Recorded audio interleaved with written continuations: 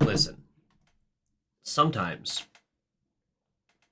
people make art, and that art is not very good. And some people might really, really like it. And then they will also make art. But instead of making art, they pretend to. And instead of thinking of something interesting or new, they take the art that they liked, that was maybe not very good, and just sort of mix it around a little bit, sort of stir it up a little bit, and then just put tits on it. and and that is how we got 50 Shades of Grey. I'm so excited. I've got my shirt on. I've got my necklace on. I'm ready. Welcome to Citywave Cinema. This is the 100th fucking episode of this podcast. If you are listening to this in the future, we have done 100 episodes, and we are so excited. And I definitely manipulated James so much to get this 100th episode out to you guys. I'm super excited. I read all the 50 Shades of Grey books, and I've seen all the movies, so it's like the first episode. Just instead of Harry Potter and wholesome goodness, it's smut.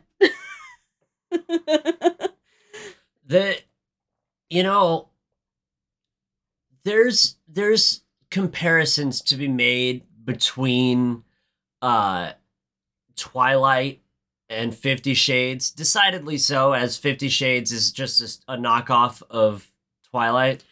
Written by Snow Princess Queen, I think her fucking name was, or some who bullshit. Gives a shit? But listen, at least when I watched every single Twilight movie to woo you, there was a director who directed and did direction. Not well. I was like, no. Fucking Not well. What's Her Bucket from the first one does not count. And there was also writers Catherine who Hardwicke did writing. And there was writing. What 50 Shades has that Twilight doesn't have... Boobs. Boobs, first of all, but also actors who really, really tried. Listen, I'm going to say it up front. Jamie Dornan and Dakota Johnson tried so hard to do serious acting. And you don't think Rob Patz did? I think Rob Patz did the first time. For the first movie he did. No, we're not fucking talking about Twilight. But I've seen the actors from Twilight in other movies that are not Twilight, and I know they have the ability to do serious acting, so it's a fucking shame. Now, in 50 Shades... You've said that name so many times. It's what the show's about. I'm just gonna keep saying it.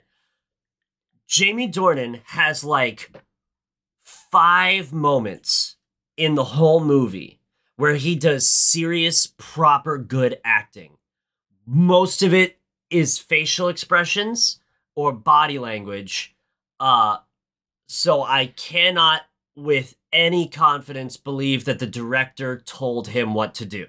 I think he did it by himself because the director doesn't have a history of directing movies or anything of consequence or worth. So the director is a no one. She's a lovely lady. She's directed married a lot of music videos. Music videos. Right, so nothing of consequence. I love music videos, but she came from music videos to direct a porn, and based on what I was reading about it, she wanted an NC-17 porn. That's what it should have been. That's what it was written as, honestly, to my knowledge. I mean, like, if you're gonna make it, like, book accurate, it wouldn't sell as many and make as much money. But if you were gonna make it book accurate, you needed it's NC-17 content. Yes, the studios would never allow it because they gave them $40 million worth of budget, and they're not gonna blow $40 million on an NC-17 movie that more than half the populace can't watch. So that was never gonna fly. So they had to make it rated R, okay? You almost see a penis. Almost. You see a shitload of Dakota Johnson's boobs.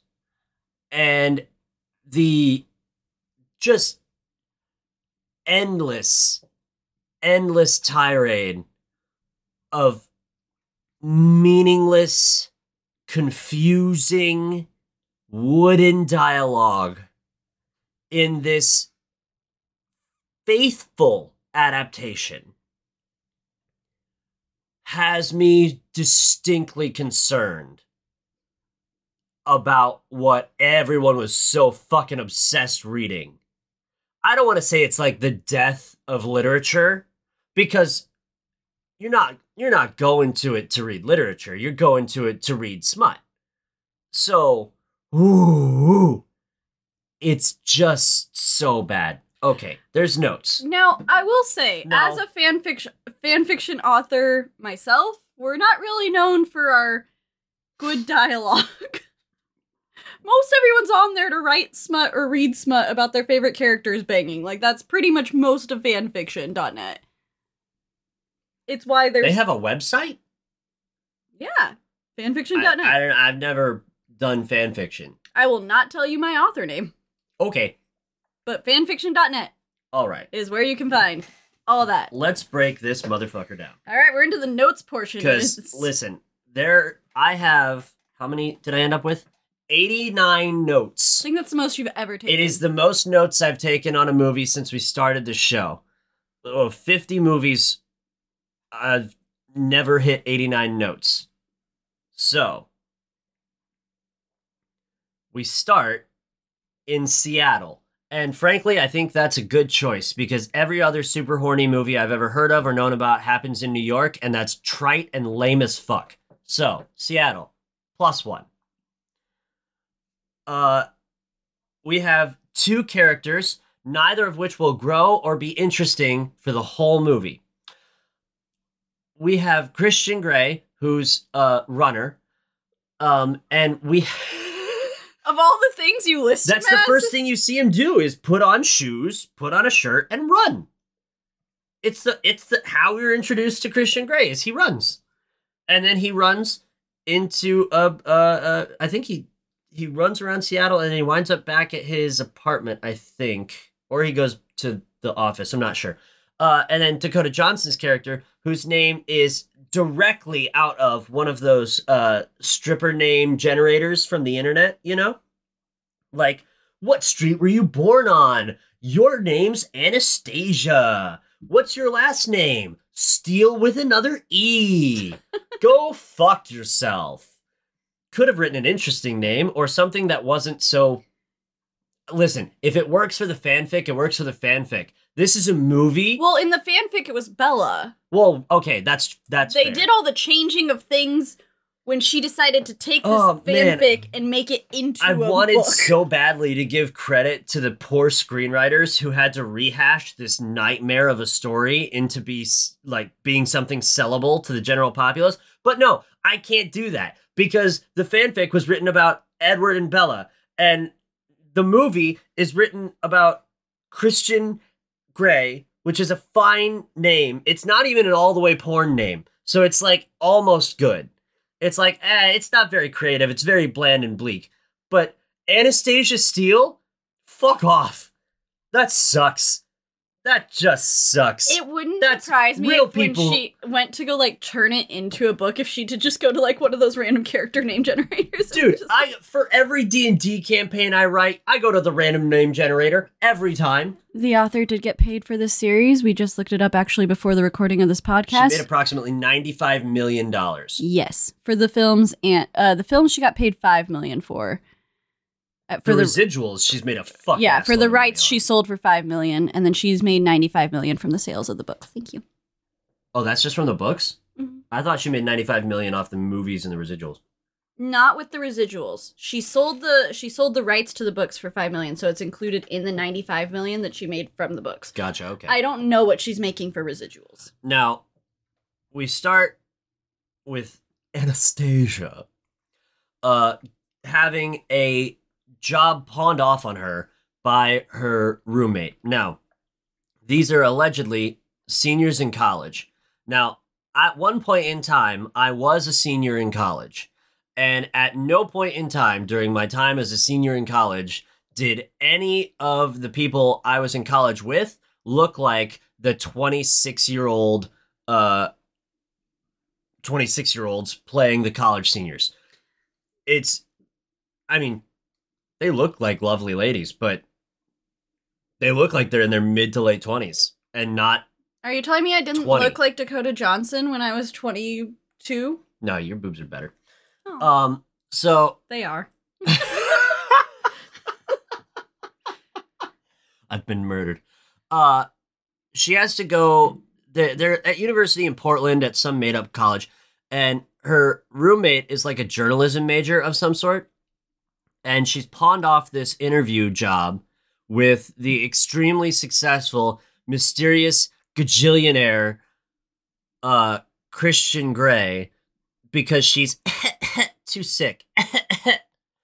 She looks pathetic. She does not look sick at all. They didn't do any work to make her look as sick or like she could. I mean, they could have done a million different things to make her look like she actually could not go to this interview, but instead she just looks like she's there, and it's not until it is said out loud that she is sick that you understand, oh, so she got, okay, that's weird. Anyways, bit of banter back and forth about, do you make sure you have all the stuff to go to this interview? And Dakota Johnson's character, I'm never going to fucking say Anastasia Steele because it's not a real name. Anastasia. It's so fucking bad. Anna. So Miss Steele. she makes mention that she has a 4.0 GPA. Okay? And the whole time she's getting chastised by her journalism roommate, who ends up valedictorian later, so she's obviously smart. Allegedly. I was like, Kate's very smart. Kate's smart, allegedly. The list of questions she gave to Anastasia to go ask Christian Grey are dumb as fuck. Having done some journalism to be fair, classes... we only hear like 5 of them. That's true. And having done some journalism classes, I can tell you not a single one of those questions would have been on my interview packet. Not one. They are all terrible. I want to know, because she had some in there like, are you gay? So I want to know what the other ones were that Anastasia just couldn't freaking muscle through her stumbling and awkwardness. Dude. Oh, wow. We Kate stands in this house. Kate's the most interesting character in the movie. How are you that good at being a school valedictorian and that bad at everything else? So she shoves the job off on Anastasia. Makes mention of how smart she is. She's got a 4.0 GPA. Of course I can find my way to fucking Seattle. Oh my god. So she goes, and the whole time, all the cinema, and it's the first time in a long while that we've done a movie review where I paid really close attention to the way things are shot, the way things sound. Is it because there wasn't a lot happening? Yeah, it's because not a lot goes on. And you don't even get to sex in the movie until like 45 minutes in. So for 45 minutes, you're just sort of sitting there, like taking in the sights of Seattle and Dakota Johnson. It's so pretty. I want to live there so bad. We can't afford to live there. They also did a really everything's so on the nose. The whole movie. It's just so on the nose. Like, if you tone back half the shit they do to insinuate that she's just mad horny over this guy, it would be a plausible movie. Like, the amount of time she's just she bites her lip 4,000 times. Okay, I take it back. You could get me to rewatch this movie on the sole mission of counting every single time she bites her lip in the movie and just writing it down at the end of it. Someone on the internet's done that. I know someone on the internet's done it, so I'm never going to do it. But find out how many times she does it. She bites her lip so many fucking times. And, oh my god, if you did a shot for every time she bites her lip, you'd be fucked up after an hour and a half. Blacked out after 2 hours. she goes to the office and they do all this camera work and all this stuff to make her seem small and like she's dressed uninteresting, when in reality, like, she's wearing a lot of blue and a lot of color, and she's maybe one of the most colorful things you see on screen, despite, like, they intentionally try to make her look plain and boring. 14. That's not true. You can't count the pencil. It's just... She pushes the lip into her teeth. It's a bite. We counted all the full frontal and lip biting shots just for you, says the internet. Jesus Christ. 14 lip bites. I'm going to rewatch it and count at least 47. Oh, you heard it. He's going to rewatch it. Oh, God. I've had alcohol tonight, okay? So she goes to the office and... It's only 11 in the book. All the camera work is to make her look small and uninteresting and all that shit. Goes up the elevator into the office, the front office area. Now, let's get one thing straight. At no point in time do we know what the fuck Christian Grey does. He is a businessman who does business. He's a CEO of Grey Enterprises. His business does business things. And at any point in time, if she asks about the business or what the business does or what's happening with the business, he says, you don't need to worry about it. What the fuck does he do? I don't know, but eventually he buys the publishing company that she ends up getting a job for to control her more. Jesus Christ. Listen, this motherfucker is like Elon Musk if Elon Musk had the moves, okay? And he doesn't even have the moves. Christian Grey doesn't have the moves. He's just got a chiseled chin. And curly hair and abs. Oh, Jamie Dornan's so pretty. He do be having abs. He's so pretty to look at. He do be having abs. I cannot picture Charlie Hunnam. I can't. He do be having abs too. I know, but he just doesn't look like Christian, and Jamie Dornan looks like Christian. You know what? We couldn't have had Charlie Hunnam do it. You know why? Why? Because Charlie Hunnam would have tried to make the character interesting and not tried to be faithful. And Jamie Dornan tried to be faithful. So I love him. I clearly. Settle down. It's getting steamy in here. God. It is it? Did anyone turn the air on? Yeah, I turned the air on. Okay. So the whole interview, he says he has 10 minutes for, which is like, okay, that's not a lot, but, you know, we'll make do. And they just sort of look at each other the whole time because she... I forgot to mention, when she's in the front office, almost all the people you see in this office are women, and every one of them is a fucking smoke show, okay? All of them. If you'll notice, too, they are all blonde. They're are not all blonde. Christian's type. Christian goes for brunettes. Yes, but he staffs his company with bombshells. To avoid temptation. Front, right, and center. To avoid temptation, they're all blonde bombshells. That's fucking... They're not his type. So he doesn't have to worry about fraternizing. Oh my God. But He's so weird already. I don't think he would need to worry about it. But you know what? People still try to fuck Elon Musk's, you know? So you can't. I literally almost threw up. Yeah, well, what does he do besides weird shit? At least Christian and Anna didn't name their child some weird math equation. They have a child? Eventually, yeah. Oh my God. Okay. Because Anastasia sucks at following instructions. So, well, she does that on purpose. Not this time. Oh. She didn't go to her doctor's appointment, because in the book, she does the shots. And she did not renew her shots. That sounds like dumbassery. She's stupid. She's not a smart person. No! 4.0 in passing classes. She's 4.0 in English literature. Right. Not in life. She didn't have a plan. I also love that, like, he asked her what her plan was for after she graduated, and she was like, I don't fucking know. I'm just trying to pass finals. That might be the most genuine part of the movie. What senior with a 4.0 in English literature has a plan for what they're going to do after graduation? Not one, I tell you. You're either teaching, you're going into editing, or you're going into publishing. Yep, not a no one has a plan. So she gets let into the interview, which she has 10 minutes for. She trips over nothing and falls directly into his office. We gotta make her look klutzy, because she's Bella. She never looks klutzy again for the rest of the movie. In fact, for the rest of the movie, when you see Dakota Johnson on screen, she's either wearing clothes and not moving, or not wearing clothes and moving very lithely. So I don't know where this, like, we gotta make her look like a fucking klutz came from. So fuck me. She goes and he helps her up, all this shit. He makes fun of her for the entire interview because she's terrible. She's not in journalism. She's not even supposed to be there.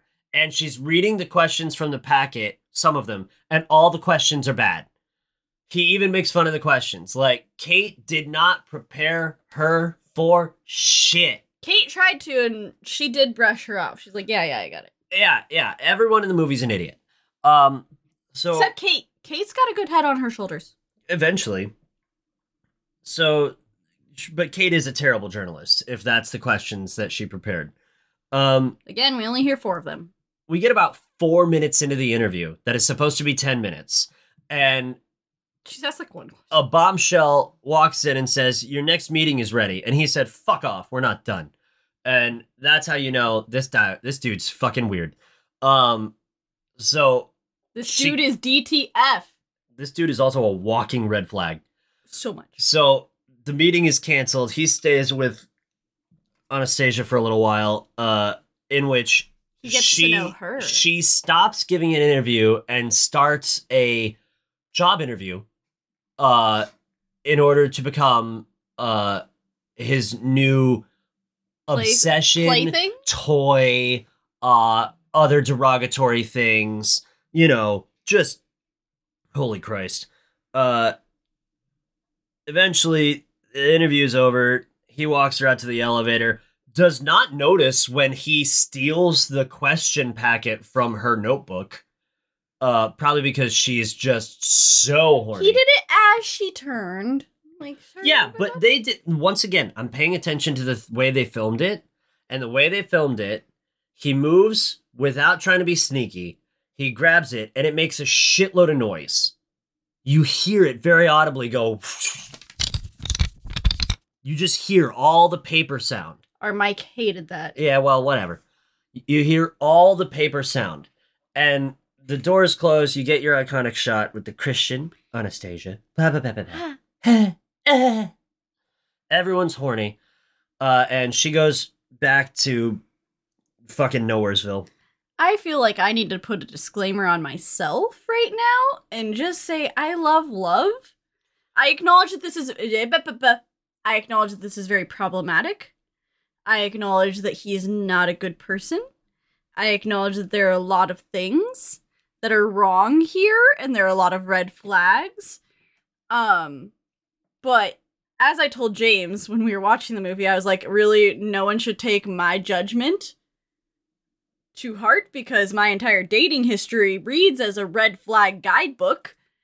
And also, I'm a genuine hopeless romantic, and I just want people to have love and be loved and anything that goes with that. That's not what these two are about. They're about hate fucking. It's what she's about. She's about being a dumb fuck the entire movie. Carry on, James. Carry on. I just needed to put a disclaimer on myself that I am a hopeless romantic and I just want them to both be happy and be loved. All right. Another point about the way they made the movie, because I really only paid attention to it in the beginning part. They did a lot of color correction during the interview scene, in which it's not super noticeable unless you're looking for it, but they really do up Dakota Johnson's eyes to be this like super pale blue, and it's like poppy, very poppy, because her sweater is dark blue, her skirt's dark blue, so the pale blue of her eyes is really poppy.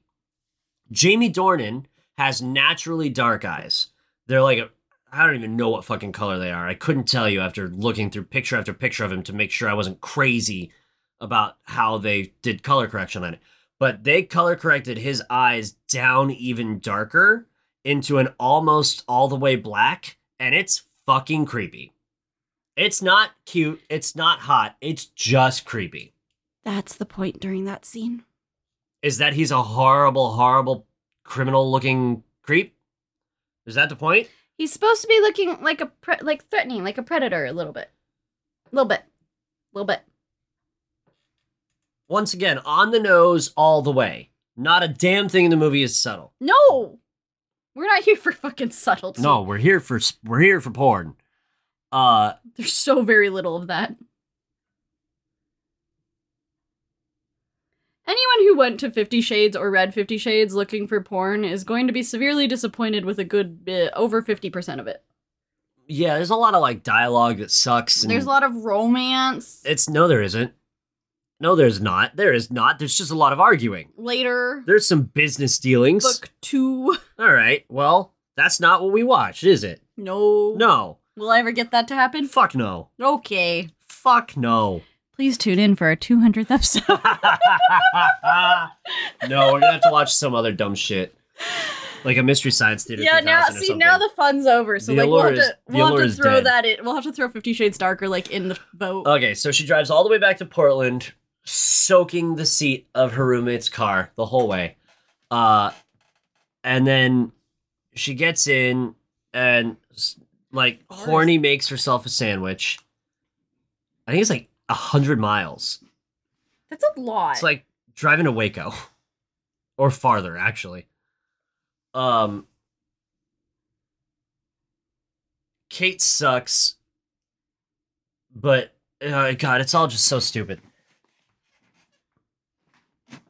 Now, a little later, Anastasia goes to work. And she works at a like, mom and pop construction shop, basically. How long is it? 2 hours? 3 hours. It's a 3-hour drive. So, Anastasia's at work. I think this is like the next day or something. And she gets a phone call from her mom on her fucking flip phone in the year of our Lord 2015. Yeah. I guess to emphasize how fucking broke she is, but... She's a broke college kid. She's got a flip phone. I don't know. She drives an old beat-up Bug. I don't know. Her mom's got cash. So... Her mom is not a good mom, either. No, she's a shit lady. Yeah. So, she gets a phone call from her mom, in which we find out that her fourth stepdad broke his foot golfing. How? Question mark? And that means that her mom cannot fly to Seattle from Georgia to watch her only child? Yeah. Her only child graduate from college, which is a monstrous go fuck yourself. Yeah. Holy shit. Could a character have a redeeming quality? Could one? Kate's got at least one. I was like, Kate's got a few. She calls out red flags about Christian early on. Yeah. Kate's also an idiot, but Kate does have, like, a head on her shoulders about dudes. She's also a valedictorian. Somehow. She's also a good friend. I think she, like, genuinely wants the best for Anastasia. That's great. We're Kate stands in this house. Kate is the opposite of Tina Goldstein. Every time Kate's on screen, we go, yeah! A character! Whoa! It's not a sex robot! Yeah! Fuck, I'm just stuck having to remember watching this movie. And it's just very deeply upsetting, okay? I can't stand it. I cannot stand it. It was so fucking awful. The dog finally moved. I can sit where I'm supposed to. Holy shit. So she hangs up with her mom after finding out her mom's a giant piece of shit. And coworker asks her to come help him do something. And she walks around a corner and for the first of at least 3 times in the movie is jump scared by public enemy number 1, Christian Grey. Christian shows up in a lot of places he's not supposed to be. Right. How is, like, this magazine cover millionaire businessman just walking into this hardware store? How is that not a big deal? I mean, he's a CEO, so, like, unless you're into business, I couldn't pick out Elon Musk on the street, to be fair. Well, that's easy. He, like Zuckerberg, is the one that looks like a lizard. I also probably couldn't pick out Mark Zuckerberg. Oh, he looks like a super lizard. So I literally, I'm fine with that, because, like, as a CEO, now if it was an actor or a YouTuber, I can pick them out just fine. But, like, yeah, just a random CEO who owns a fucking company that does some shit that we don't even know about. Yeah, no, couldn't tell you what he fucking looks like. Out of curiosity, do the books explain what Gray Industries does? You could pay me $1,000 right now. I could get 1,000 subscribers on this channel right now, and I could not fucking tell you what Christian Gray's job is. He accrues business and people, and they make him money. His job is business. Hang on, I'm gonna look it up, because now I need to know what Christian Grey does for a living. Okay, so he's there, and he gets her to help him find some stuff around the store, all of which is very on-the-nose shit for what we know is coming, which is some kinky sexual activity. I believe the list is cable ties, rope, masking tape, and what was the other thing? No, those are only 3 things. Those are the only 3 things? She suggests coveralls so he doesn't get his clothes dirty, and he says, what if I just take all my clothes off? Right. So, once again, we're not getting any awards for how anything is written in this movie, okay? It's... Okay. All right, what does he do? Explain what he does before oh my god. The company is involved in a range of industries, including telecommunications, agriculture, and technology. More specifically, Gray Enterprises is a conglomerate that invests in various businesses and industries such as telecommunications, energy, and aerospace. Okay. I can kind of tell you what his job is. His job is to make executive decisions about where money from investors goes. So he is making business dealings, and I only know this because I get to be in the background of some kind of important meetings at my job now. He gets to make decisions about where money goes that other people basically give him money to invest into stuff. Yes. He's kind of like a middleman of money. Yes. Which is, honestly, if you're going to have a job where you don't have to do job, it's to own real estate. But if you're going to do a job that has a little bit to do with job, it's controlling where money goes. And that is what Christian Grey does. That's great. That's very helpful, actually. Okay. His job is job. His job is people. His job is people. Fuck him. So... I will say, I need to put this out there, another disclaimer, that at least 2 times during the movie...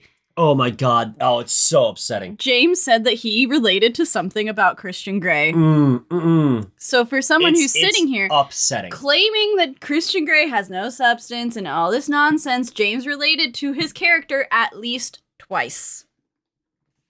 The first time is when he says he's good at people, which has been a hallmark of my personality for years, and I was very upset when he said it out loud.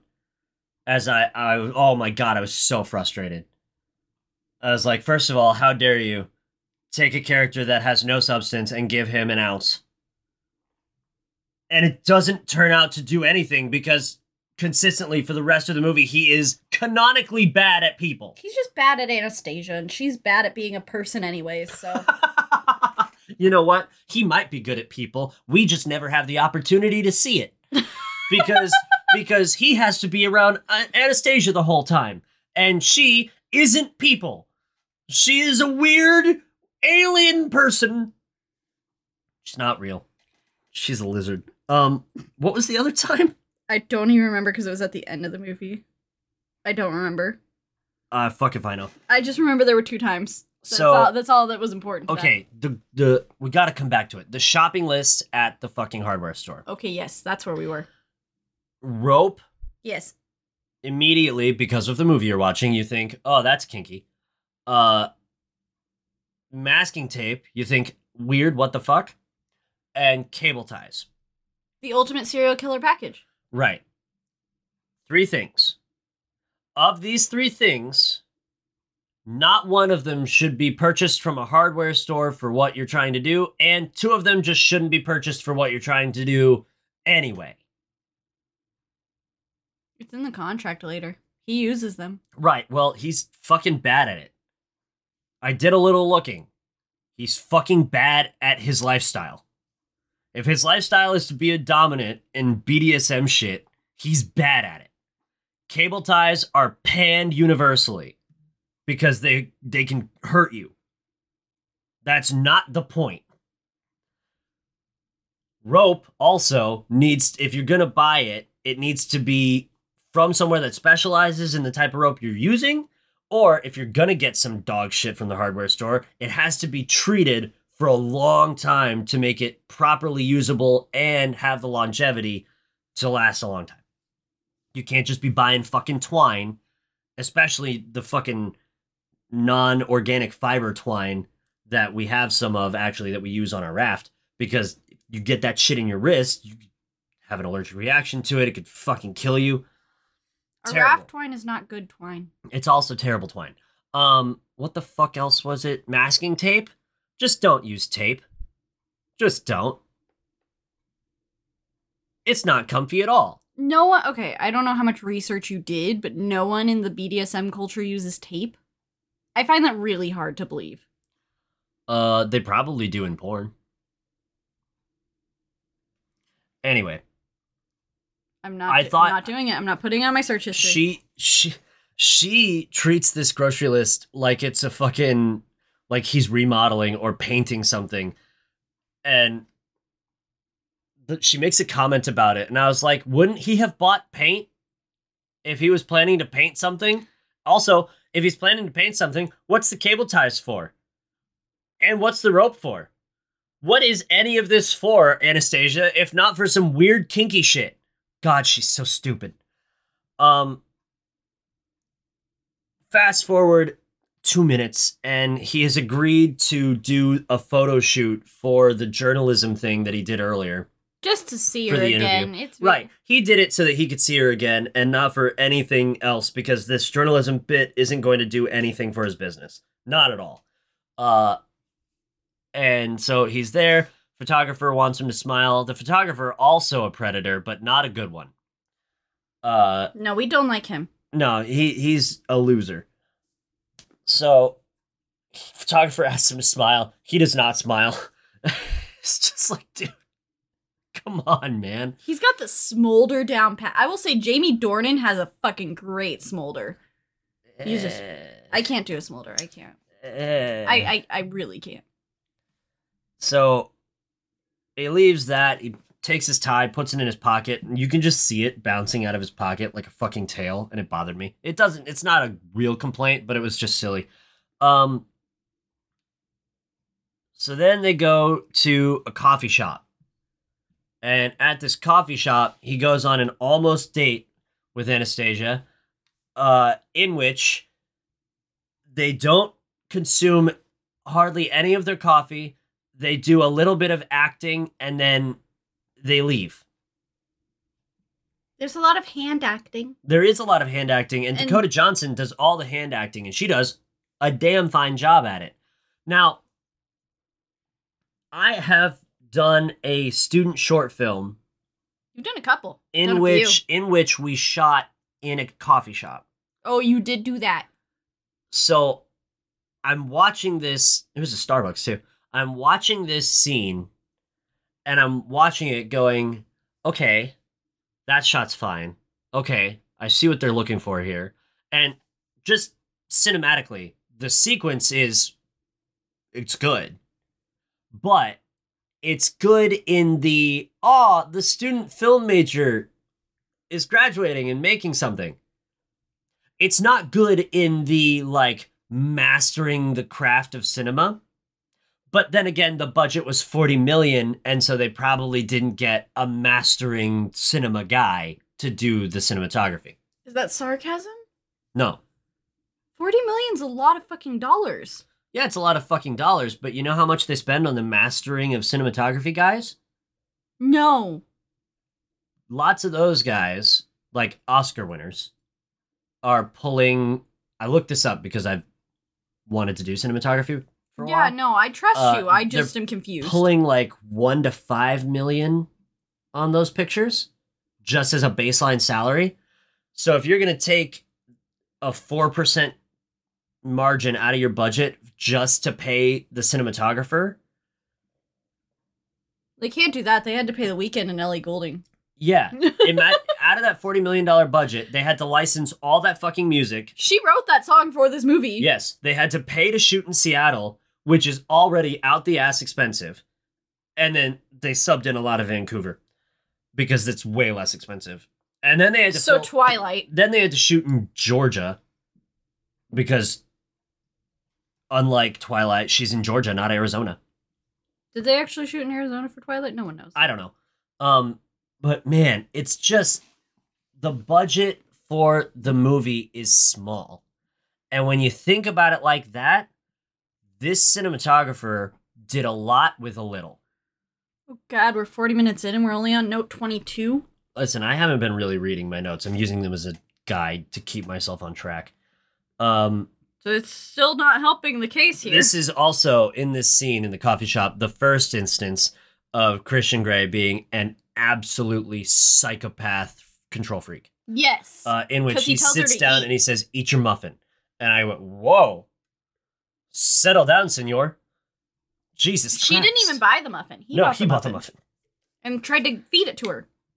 Dude's a maniac. She also just doesn't know how to human when he's around, as she almost walks into traffic and dies.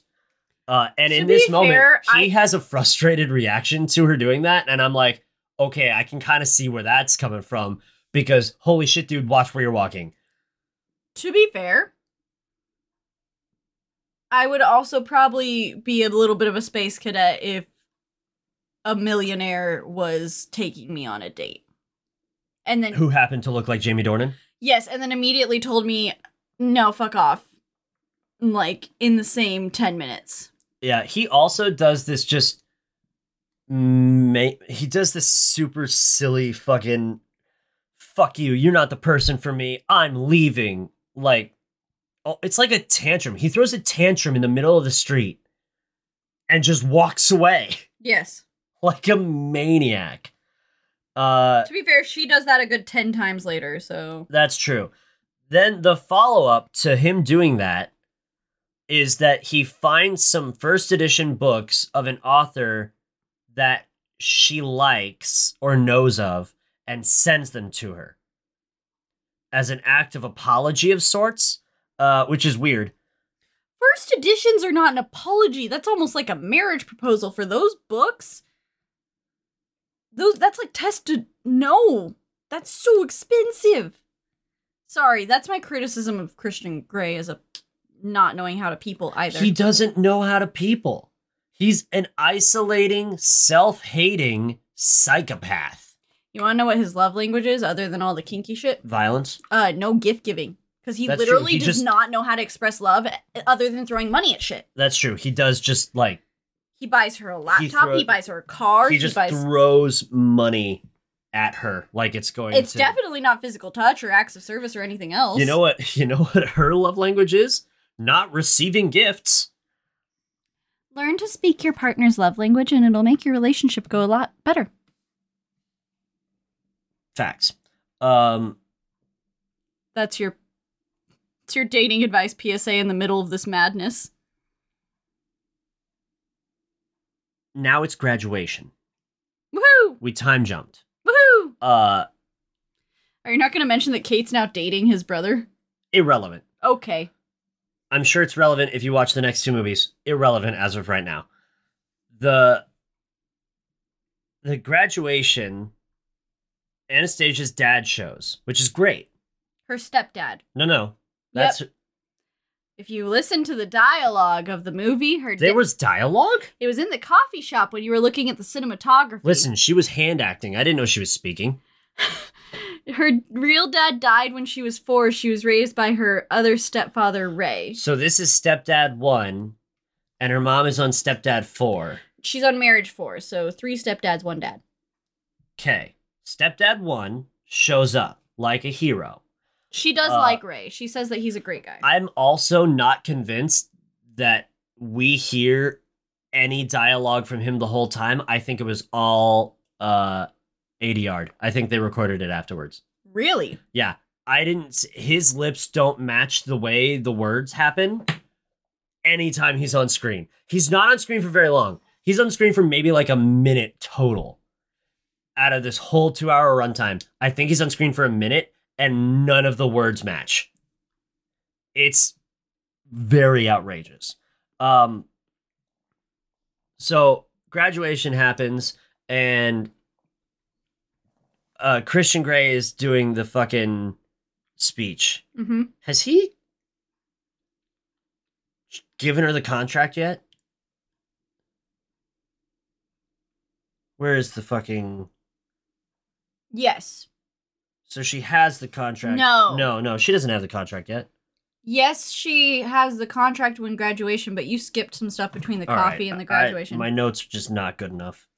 You also didn't take notes for a good portion of it, but you said nothing was happening, but clearly stuff happened. Because he mentions the contract at graduation. You missed a whole chunk of time there. There's shit that went on that I just not paying attention to. Listen, the movie exists to watch softcore porn, okay? Are you pulling up a fucking plot summary right now? Yeah. I can tell you what happens. Okay, where are we?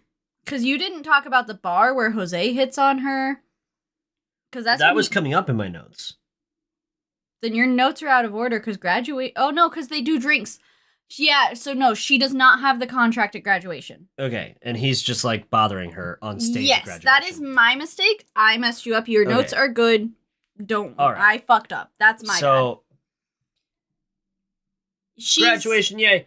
She's saying... I forgot at the graduation, she's not saying yes to the contract. She's saying yes to the idea of... The idea of a relationship. Yes. Well, her definition of a relationship, mind you, which is undefined for the whole movie, except for a couple of instances where she asks for, like, the baseline relationship shit. Your second piece of dating advice is going to be really clear with your needs and wants with your partner.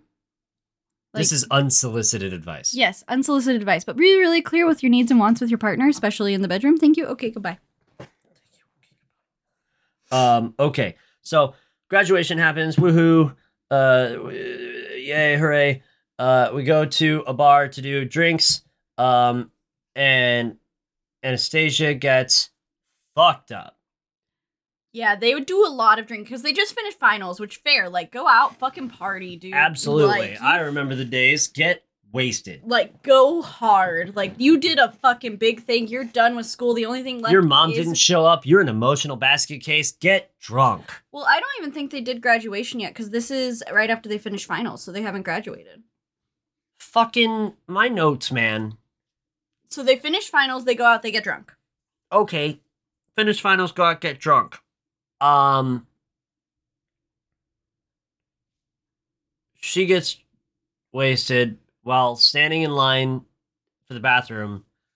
She drunk dials. She does not drunk dial. She very intentionally calls him. She calls him. She's drunk.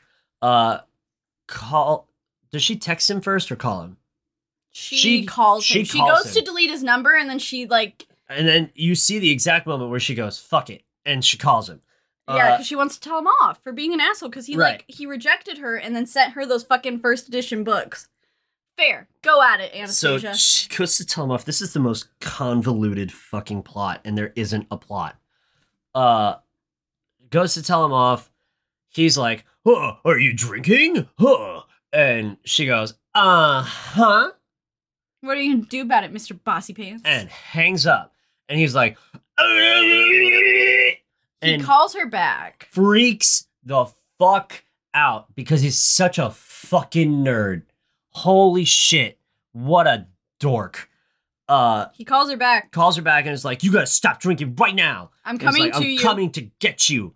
And she went... Because she didn't tell him where she was. Right. And so then he comes and gets her. Right in time, honestly. In time to save her from an encounter that she could have easily ended by herself. She was not doing a good job. No, she was not doing well. She was not being a good advocate for herself. Jose tried to not all the way assault her, but he was leaning that direction. He was touching and trying to kiss without consent. Yeah. And not letting her go. She said no and was trying to pull away, and he was like... Yeah, he was fucking... We do not like Jose. Jose was doing bad. And it's one of the, like, moments where, like, Christian Grey as a character is like, okay, all right, I see you. Trying to do something good. Pushes him off. Then they go to... She pukes. He takes her to a hotel and puts her to sleep. Then he sleeps. And sleeps in the same bed as her. Yeah. He undresses her. Sleeps in the same bed as her. And then goes for a morning run. With instructions when she wakes up to take some ibuprofen and drink orange juice? OJ and ibuprofen. I get it. The sugar to perk you up fast and the ibuprofen to help with the hangover. I've been hungover 3 times. I don't think Christian Grey knows what being drunk is. I've been hungover 3 times. Never in my life would I suggest that a hungover person drink orange juice. No, you start with hot coffee.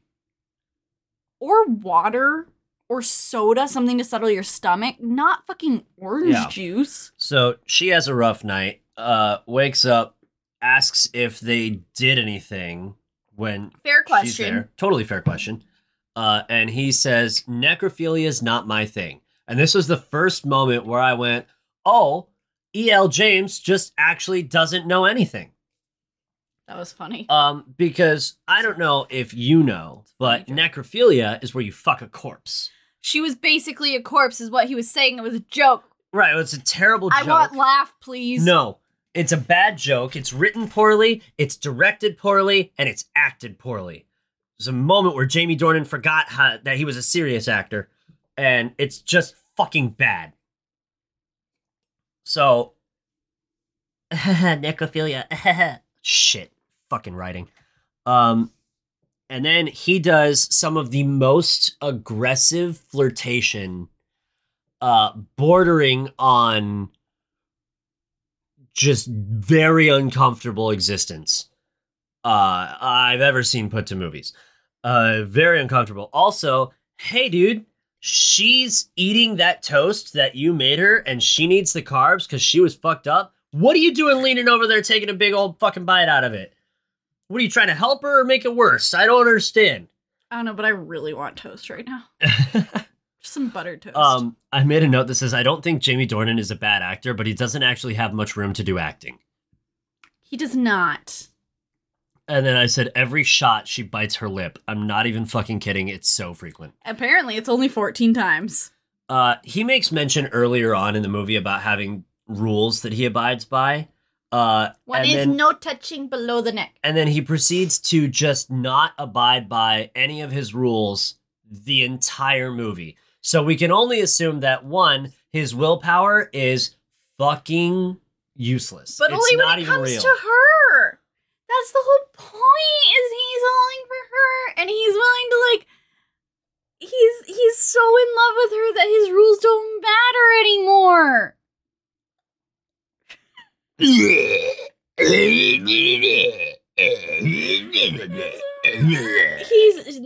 never taken anyone in the helicopter. He's never slept in the same bed. No. Listen, from a storytelling perspective, none of that means fuck all in this movie because there's no examples of him adhering to his rule set prior. You just have to take him at his word.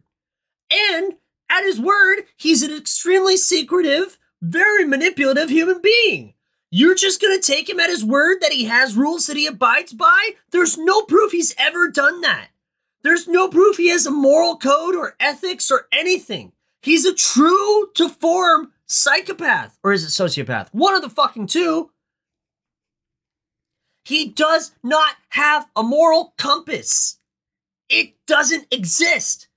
The whole movie, he makes a big fucking show. He's just a con man. He just makes he's Donald Trump. He just makes a big fucking show about how he's got all these fucking rules and this contract that he wants to abide by and then doesn't for the whole time.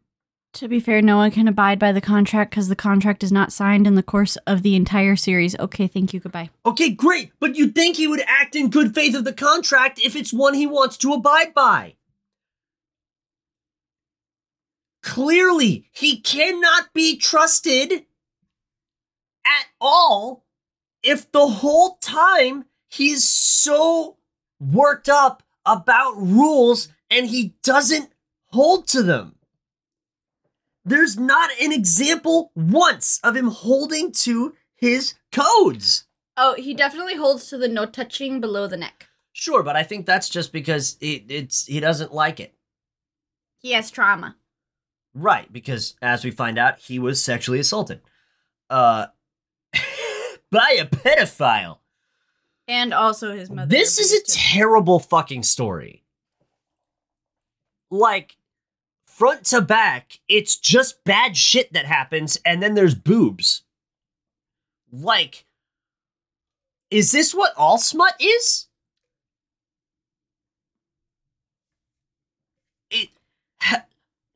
Is it? I plead the fifth.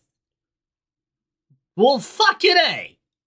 Now I gotta find some people who've read more smut and be like, whoa, is this all how it is? 'Cause holy shit.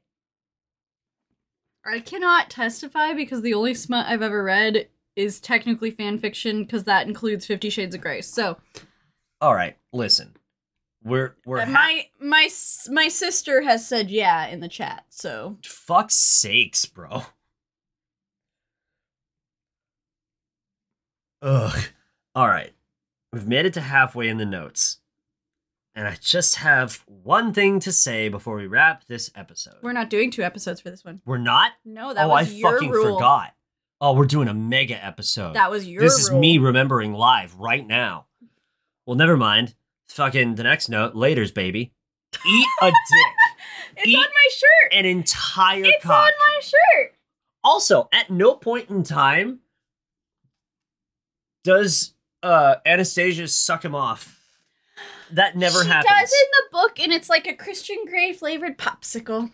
That's like the one line that's like drilled into my fucking skull. Jesus. I've read some excerpts from this book. And, E.L. James, not a good writer. Not a good writer. In fact, just for fun, at the end of the episode, I'll go ahead and find some. Just for you guys. Go grab the book. Go grab the books. And pick out some real gnarly ones that Actually, I can read. The internet will be better at finding some good ones. Yes. Okay. Okay, I need to go back to the fucking plot line because I'm giving up and I'm improvising now. Drunk, wakes up, vomits. He won't touch her until he has written consent. That's not true. Repeatedly proven not so. You're You're not gonna read your notes? Your notes are always so funny, though. My notes are alright. So Christian picks her up after work. Like a few days later. Or maybe the next day. And helicopters her to Seattle. Where he gives her some wine, which immediately nullifies the NDA she signs. Because if you're under the influence and sign a legal document, a lawyer can absolutely kill that legal document in court. I don't think she didn't even take a sip of the wine. Oh, did she not? The entire time they're there. Really? There are a few times where Christian pours wine. There's a lot of wine that's not consumed in this movie. And no one can... And as a wine connoisseur, I am upset by this. There's literally a lot of wine that just gets poured and never consumed. There's wasted wine. It's a nightmare. So he has her sign an NDA. That means basically she can't talk to anyone about their relationship. Which is important before he shows her about the rest of the things, before he tells her about the contract. This is not the contract. She does sign a non-disclosure. So she signs the non-disclosure and immediately he's like, let's go. No. She's like, let's go. Looks at him and goes, are you going to make love to me now? This was one of the fan service lines I was talking about. When we were watching the movie, I was talking about fan service lines. Now, we don't know at this point that Anastasia's still a virgin. So, I can forgive that line because when you're still a virgin and you haven't actually done anything interesting with any of your former flings or boyfriends or whatever, you don't say smart shit. You have to learn how to talk dirty correctly, and it takes time. You don't just have it. So I can forgive the line, but this is the only one.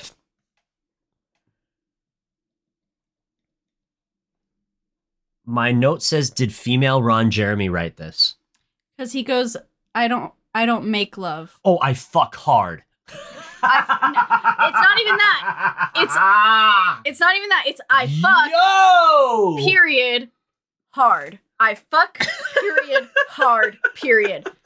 That is the actual line. I don't make love. I fuck. Yo. Hard. I cannot, dude. If I want to, you know those those prankster shows? I want where they have the radio piece and they're in the general public telling people how to act or what to say. Bro, I fucking want Impractical Jokers. I want those guys to send someone into a bar and try to pick someone up, and the line they have to use is, I don't make love, I fuck. Hard. Dude, it's just, it'll never fucking work. What a terrible piece of dialogue. Jesus Christ. The writing, I know. E.L. James wrote it when she was fucking 45 years old as a fanfic for Twilight. She called it her midlife crisis. Great. Your midlife crisis earned you $95 million. Get your bag. Awesome. Good for you. Absolutely go fuck yourself. It's some of the worst fucking dialogue I've ever been subjected to. You know all those fucking Gramps movies? That's the fucking equivalent. The baseline is 6 fucking feet under. It's written like bad Christian movies, okay? It's fucking, it's bad. And because she sold a shitload of books, and so she goes to the movie and she goes, I want it to be a faithful adaptation. That's what the fucking fans want. And she's not wrong. That's probably what they were looking for. And so she goes head to head with the screenwriter, who's the only other credited writer on the movie. And the screenwriter has since said, this is not as good as it could be. The only reason it is like this is because E.L. James had final say over every single thing. She made it as fucking bad as it is. But to be fair, it started bad. She wrote a lot of this on her BlackBerry. I've seen a clip of what E.L. James looks like, and it's not what I expected. She's also not lonely or a cat lady. So we're just confused out the get-go. So he takes her after telling her that he fucks hard. It sounds funnier when you say it. When Jamie Dornan says it, it's pure. It's pure comedy out of me, okay? And I'm gonna fucking say it all the goddamn time. Now that I've heard it, ooh baby. He takes her to his quote playroom. The Red Room of Pain.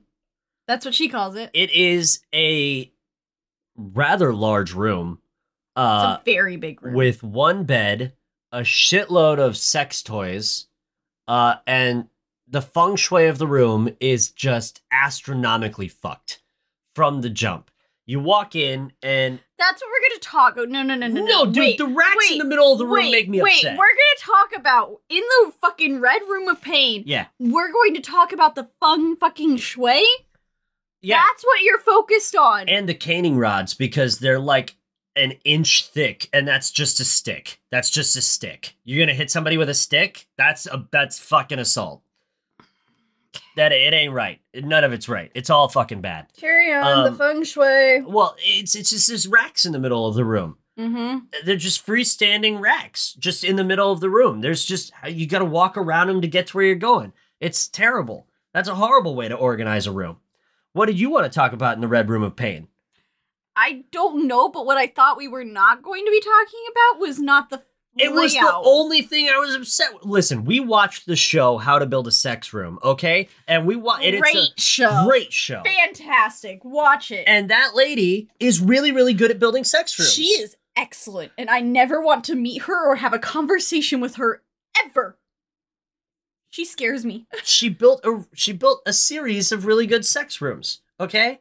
And so when we look at the Red Room of Pain, I look at it and I go, it's all right. Listen, the lady from How to Build a Sex Room would have rearranged it better. Yeah. And it would have looked better. And it would have been less tormented. Yeah, it'd be prettier. It would be prettier. Her sex rooms don't even look like sex rooms. But now, to be fair, her sex rooms are for people who have good sexual relationships. True. Not for this fuckery, which is not a good relationship. Front to back, it's bad. Yeah. All bad all the time. Uh-huh. Yeah, you hopeless romantic. There's not love there. It's just fucked. It happens eventually. No. No. No. No. No. No. No. No. I cannot, with any amount of faith, believe that at all. At the end of this movie, they didn't even fucking like each other that much. You gotta get to book 2. And then book 3. They get married. There's a 4th and a 5th. We don't, it's just the other side. It's the same story from his point of view. No one gives a fuck. I wrote a note and it just says, this guy fucking sucks. Why would anyone sign on to do that? What kind of businessman is he? Because, okay. Is this the contract meeting? No. I do make a note at some point where I talk about, like, it's no give and take. It's all take from him. It's a little while later, but this is the start of it. Because when I did the looking into it and I read up on how a relationship in that lifestyle is supposed to function, E.L. James didn't. Because it doesn't. There's no mutual respect. I feel like she did, but she read the Wikipedia page and went, yeah, that's enough to go on. Because because if you read the Wikipedia page, it's very clear. Now, it might have been updated since this shit came out, and everyone was like, that's not how everyone it on works. the BDSM culture was like, on Wikipedia. We gotta edit Wikipedia. It's not right. So, it's based on mutual respect, trust. You have to do stuff before you have a session. You have to do stuff afterwards to ensure it's all good in the hood, right? He doesn't do fucking any of that. He's sorry, I had a stroke. According to you, he is canonically bad at foreplay, which is, first of all, that's the number one fucking thing you gotta do when you're in this situation, is you gotta do some sort of foreplay. Otherwise, guess what? It's just kind of assault. Number 2, he doesn't do even a little bit of aftercare. He's just obsessed over making sure he controls every single thing about her life, which is not listed in the good things about this kind of relationship. Please enlighten me with your opinion. I'm gonna be that person. Oh, Christ alive. In the books! No! We fucking made exceptions for it in Harry Potter. We made exceptions for it in 7 fucking books for 7 mediocre fucking films. And we're not goddamn doing it for the softcore porn. We're not fucking having it. In the books, he's really good at self-care. Self-care? Or, aftercare? Aftercare part. They do baths and stuff. Great! He doesn't do fuck all in this piece of media. And she signed off on it. E.L. James signed off on it. It's fucked. Front to back, he's a bad guy. Yes. He's not good at the lifestyle. No. He's not even good at sex. He's just fucked. And you know what? I'm going to say the only reason I think he gets away with the way he does sex is because she's never had sex before. He's had sex with at least 15 women. 16. Oh, 16 if you include Mrs. 16 Robinson. if you count the pedophile. Yes. Fuck. They just spend the rest of the fucking movie being menaces to each other. He tries to control her. She goes, fuck you. I want you. I don't want you. I want it. I don't want it. And it's just an endless cycle of they don't do anything beneficial for each other. They just abuse each other. Yes. It's so dysfunctional. Yes. It's so awful to watch degrade. It's just bad. It's not redeemable. It isn't. You can't watch the movie free of the book and go, this is fine. It's simply not fine. He's a vicious, manipulative predator. That's why he's a bajillionaire. She is a dumb motherfucker. Yes. With naivete out the fucking wazoo. Yes. Easy pickings. And he just has no self-control. Not even a little. Yes.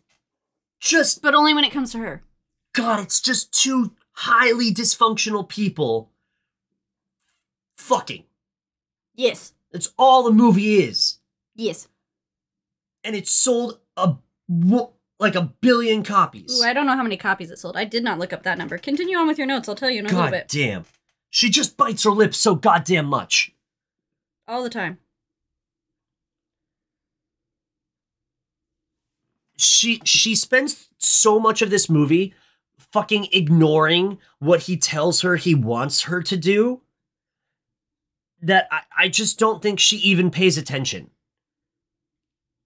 Like, and to be fair, she does spend the majority of the movie, like, not really committing to the idea of even actually being in a relationship with this guy. But also, every time she brings up a normal relationship thing to do, like, go on a date, go to the movies, have dinner.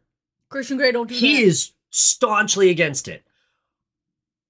Dude only has red flags. There isn't a green flag about him. He's got money. That's not a green flag. That is a yellow flag at best. It's like, okay, proceed with caution.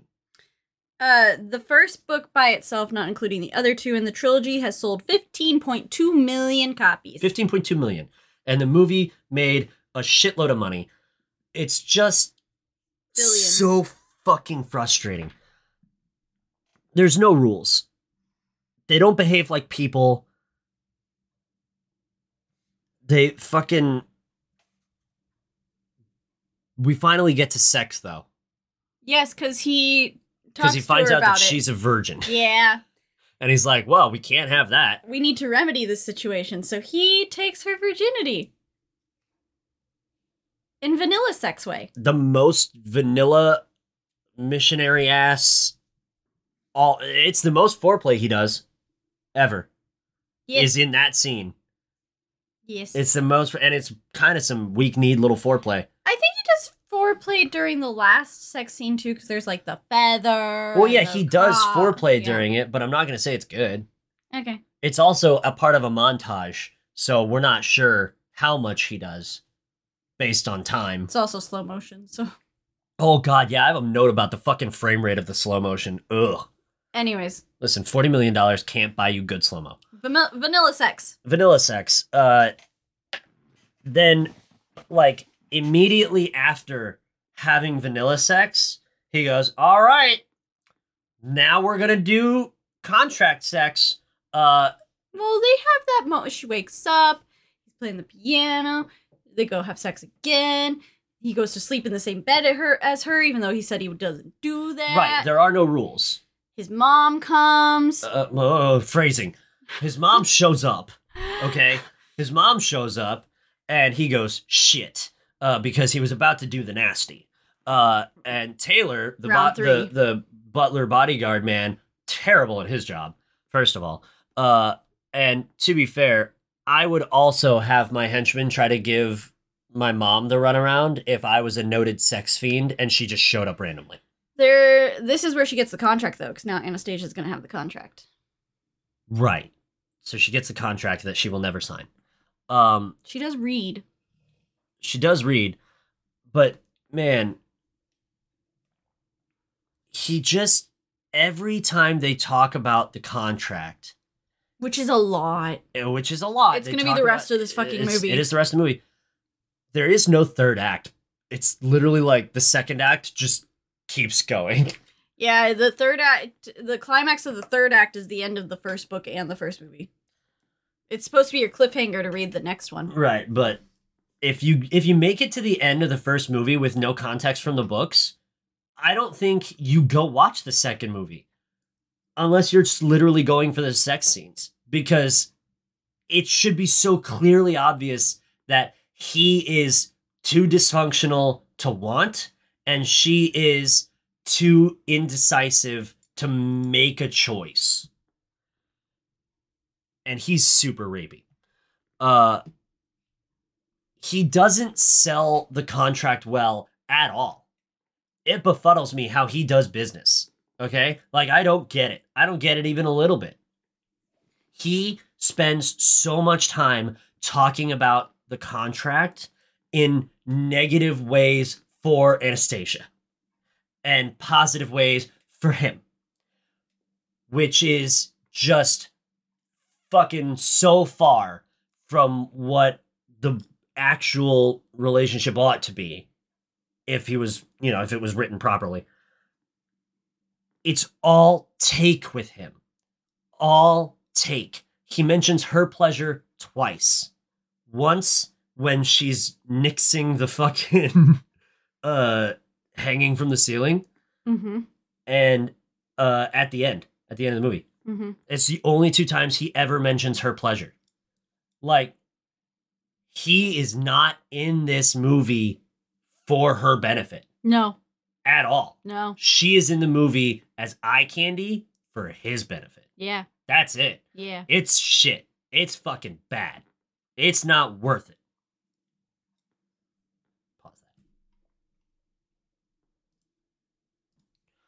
So Christian sends her back to fucking Portland, I guess.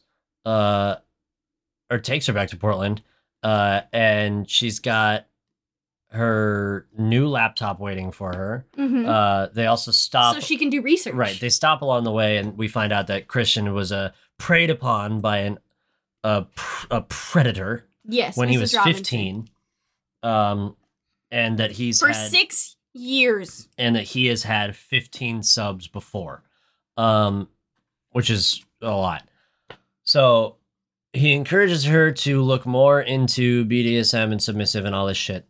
Read the contract, do research. And we begin a montage of her sending emails to Christian Grey, being coy and generally a menace. To be fair to Christian, and I'm gonna be fair to Christian for a minute, Anastasia gives him a lot of fucking mixed signals the entire fucking time. Oh yeah, the whole back end of the movie is just the most confusing thing ever. It's so unclear what the fuck is going on. Like, for someone like Christian that works in very much like... absolutes? I was gonna say, ironically, black or white. But, right. He... Like, that's very much the world he works in. It's like, yes, no, business dealings. Like, very logically driven person. He has no ethos to speak of. Yes. But... So she is giving him very confusing signals to a brain that needs very, like, concrete things. Right. So we montage back and forth these emails, and it ends the montage with him being more impatient that she hasn't decided about the contract. And he asks her how she's doing with the contract, and she goes, "I've seen enough. It was nice knowing you." Which she thinks is like a joke, a haha funny. because she's supposed to be a normal human being, but she is the most unhuman human being to ever try to human being. And he sees this and goes, now, I think instead what I'll do is stalk. And so she's just vibing, hanging out. Doing her laundry. I believe at this point they've moved to Seattle. Yes, they have moved to Seattle. Her and Kate now live in the same city as Christian. In Seattle. And he rounds the corner in her bedroom with wine in hand. Which, first of all, breaking and entering. Second of all, Kate could have let him in. We don't know that she's there. It's unclear. It is unclear. I'm trying to help. Stop. Okay. Do not help them. They are beyond help. They cannot be saved. They're fucked up. So, listen, he has no morals. He could very well just break in. And then they have the first round of proper kinky sex.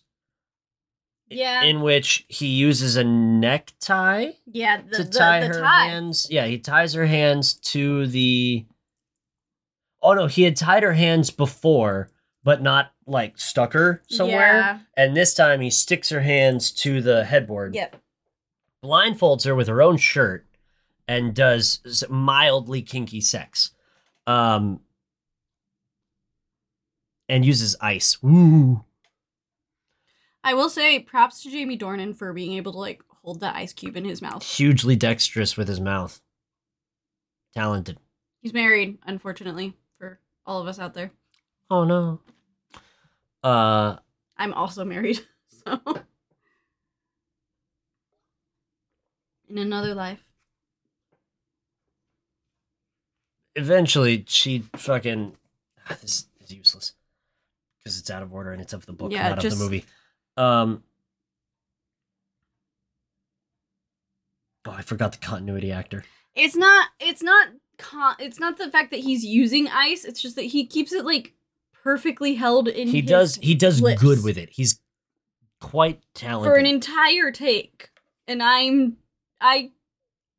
have a hard time like drinking ice without making a mess. So they also just didn't, when they wrote it, they didn't do their due diligence on even just generic terms in the BDSM culture. What was I wrote the note that they didn't even use correct terminology, but I don't remember what it was fucking about. Are we at the contract now? Or no. We're just before the contract negotiation. It's while he's doing the kinky sex tour in her bedroom. I couldn't tell. And the aftermath of that. Yeah. It doesn't matter, but what matters is they could have Googled it themselves, and they didn't. Maybe the writer of the movie did. Maybe the screenwriter did. E.L. James is insane. A very rich, insane person. Yeah. So, at the end of that scene, he just looks at her and he goes, "What are you doing to me?" And then fucks off like an absolute tool. Then cut to a business meeting. She wants to do a contract negotiation. He suggests over dinner. Right. And she goes, "No, business." And he says, "Okay, I'll wear a suit." And so she goes to his office. They do this in a conference room. It is so stupid how it all goes down. Because they're in a conference room that is equipped like... No, I work in an office. I have conference rooms that I do meetings in. They also have tables and chairs, and they look like this conference room. Do they also come with extreme red mood lighting? Let me think. No. Oh, okay. Mine don't either. They don't. No, the conference rooms that I work in have horrible, shitty fluorescent lights. And you can see everything very clearly in them. But in this conference room, it's extremely shadowy, and it's extremely... What? You know what, James? What? We don't work for as a millionaire. We've never been to millionaire conference rooms. This must be what they're like. God damn it. Should have known. It's very dark and red and moody, and you can't even fucking read fuck all in there. And they basically have a negotiation about what is going to be in the contract and what is going to not be in the contract. And it's the first time that Jamie Dornan smiles in the whole movie because she is speaking his businessman language and is actually using the legalese, which is kind of interesting that the movie that can't be bothered to get BDSM language correct can be bothered to get businessman language correct. Embarrassing. So, the fucking... One, you don't have to turn your safe search on. Yeah. The fucking... Dude, it's just the sequence of events to where she asks the question, what are butt plugs? Because they talk about some really high-level shit. And it's hard nose on almost all of it that she brings up. And then, like... She asks the question about suspension. He explains it. It's the first mention of her having pleasure. And then, what is the thing that she hard knows and then says, anal what are butt fisting plugs? and vaginal fisting. Right. So she scratches those and then has the audacity to ask, what are butt plugs? Now. Oh, genital clamps was the other one. one. That's the one. That's it. She asks. She says no. She doesn't ask about it. She just says no to genital clamps, but then asks what a butt plug is. Now, these are two items that have rather self-explanatory names, I feel, personally. But at the same time, wasn't she supposed to do research about this shit? Isn't that how she's supposed to know what any of this means? He charged her to do research on it. And then we see her Google submissive see a couple of rather intense BDSM situations, and then that's it. We don't see fuck all else. She doesn't learn anything. She doesn't do any research at all to come into this fucking meeting and go, what are butt plugs? Now, to step into Christian Gray's shoes for a moment, if I've tasked her to do this, if I've asked her to do this, and she asks me, what are butt plugs? Mm-hmm. I am not letting her sign this fucking contract. I don't give a fuck how alluring she is, how interesting she is, how my type she is. She is not engaged enough in it to warrant time and effort and money. No shot. She asks that question out loud to me. No way. That question also never gets answered because they bring the food in. Yeah, the fucking smoke shows walk in with sushi and wine. And he does not answer the question, what are butt plugs? Nope. That is just left up in the air. And to be fair, if you have to ask that question, I don't think he should tell you. I don't feel like you should get that answer. What do you think it does? It's one of the only times where asking a question to answer a question is the appropriate response. What do you think that does? That is first grade shit. What do you think that does? What do you think the purpose of it is? Unreal. They finish the contract negotiation. She teases him and fucking rolls out. Well, she teases him and then he just dishes it back. Well, they're going toe to toe their way through some teasing about how they're gonna. He thinks he's got her though. Oh yeah, he's so punch drunk in love, and he doesn't even know it because he doesn't know what emotions are. Love. Oh yeah, well he thinks he's in love. He just doesn't. He doesn't know what it is. He doesn't think he's in love. He thinks he's obsessed. Well, in that case, he's correct. Also, they mentioned cable ties as a form of restraint, and I deep cringed.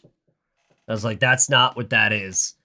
I fucking said, oh, look, Pinocchio's going to try to be a real boy. Oh, that's when he said he was going to throw in a sweetener to go on actual dates with her. 1 date a week.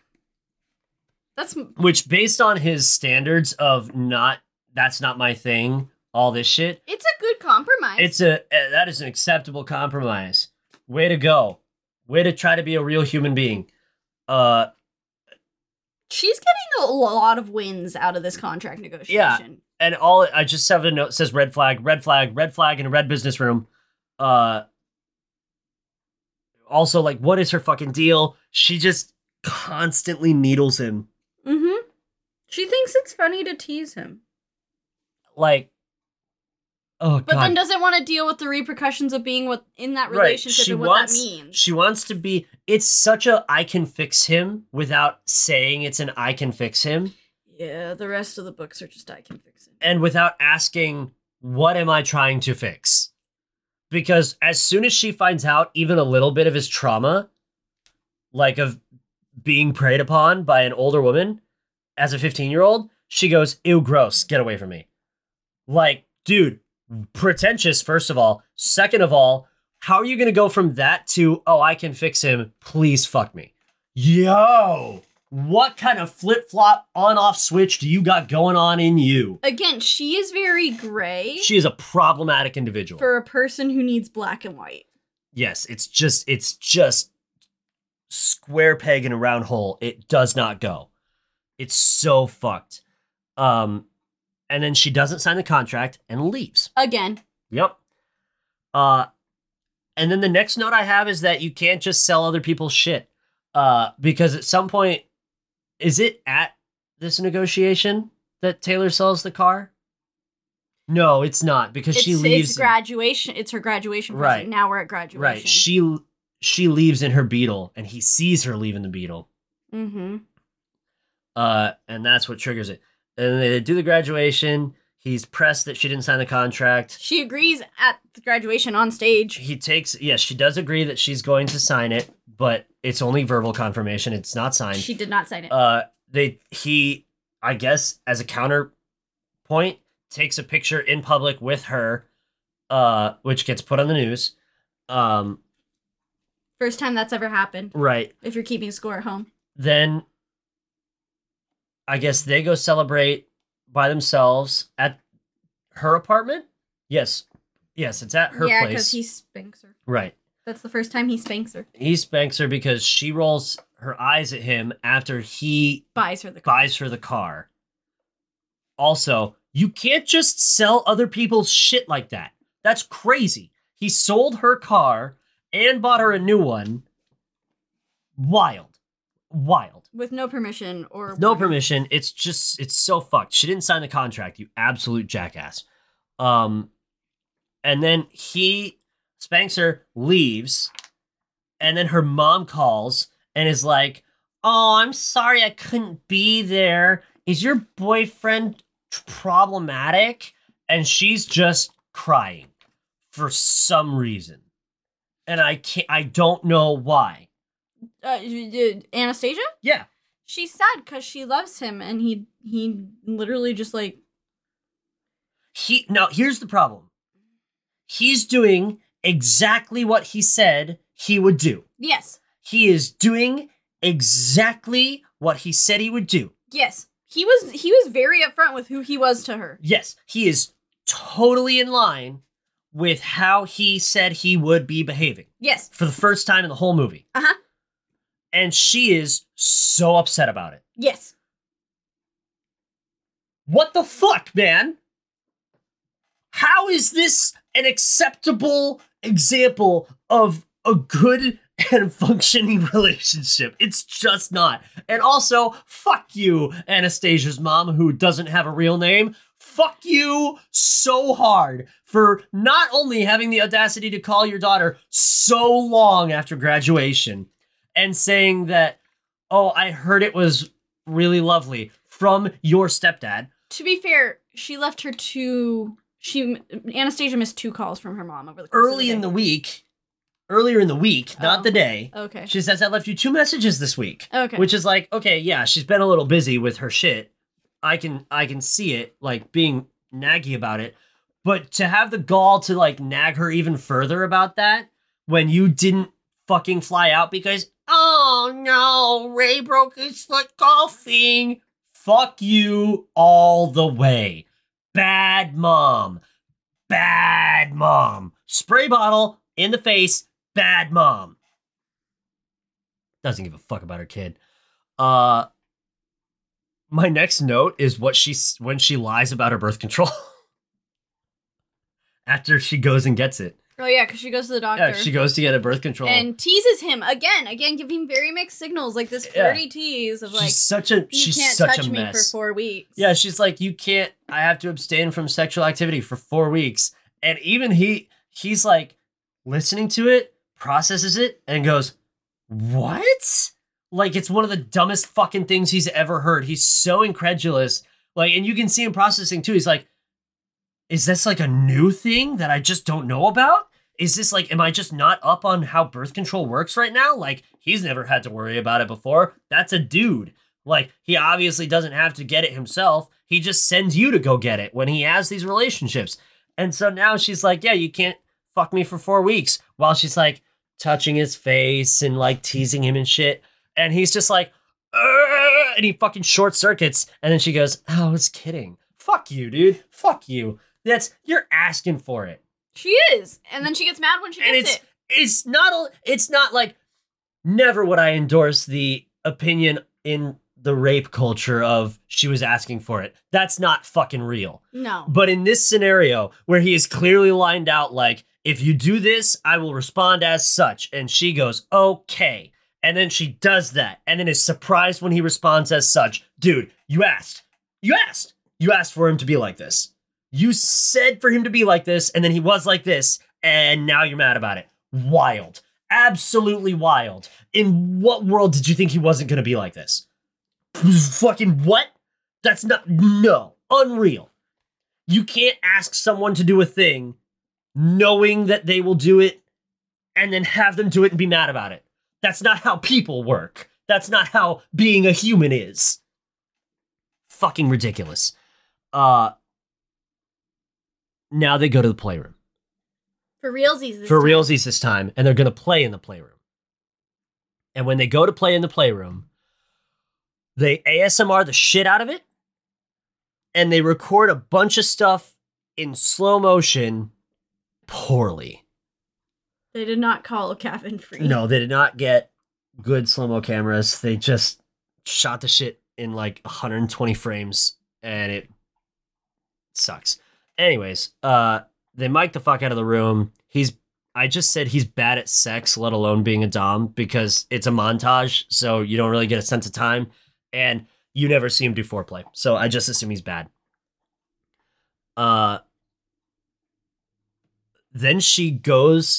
they go to have dinner with his family. Yeah, because his sister's in town, and his mom invited her when she was like an hour ago in the movie. And so they go have dinner with his family, and it is like note for note, shot for shot, a fucking Twilight rip. Now, there's a short pixie-haired girl. It's been a long time since I watched the first Twilight movie, thank God. But when you meet the Cullens, they look like the Greys. They talk like the Greys, and they act like the Greys at dinner. It's almost like they were the same people. And all the actors look like the Greys. They look like discount versions. And you know what? Of the Cullens. I'll say this because I know it's not true. I would probably have forgiven this movie of almost all wrongdoing if they had cast a bunch of the Cullen family actors to just be the Greys. That would have been funny as fuck. That would have been not only tremendous fan service. Think about that. The casting decision. Even if you just threw one or two of them in there, like even if it was there. Even if it was just no, not like a beats your guy. Like even if just the dad even if just Carlisle, he has 2 lines in the whole movie. Facinelli. Even if they got Peter Facinelli to do it. It's like 2 lines, bro. You just got to do your Twilight look again. We'll pay you $10,000. That's it. That would have been so fucking funny.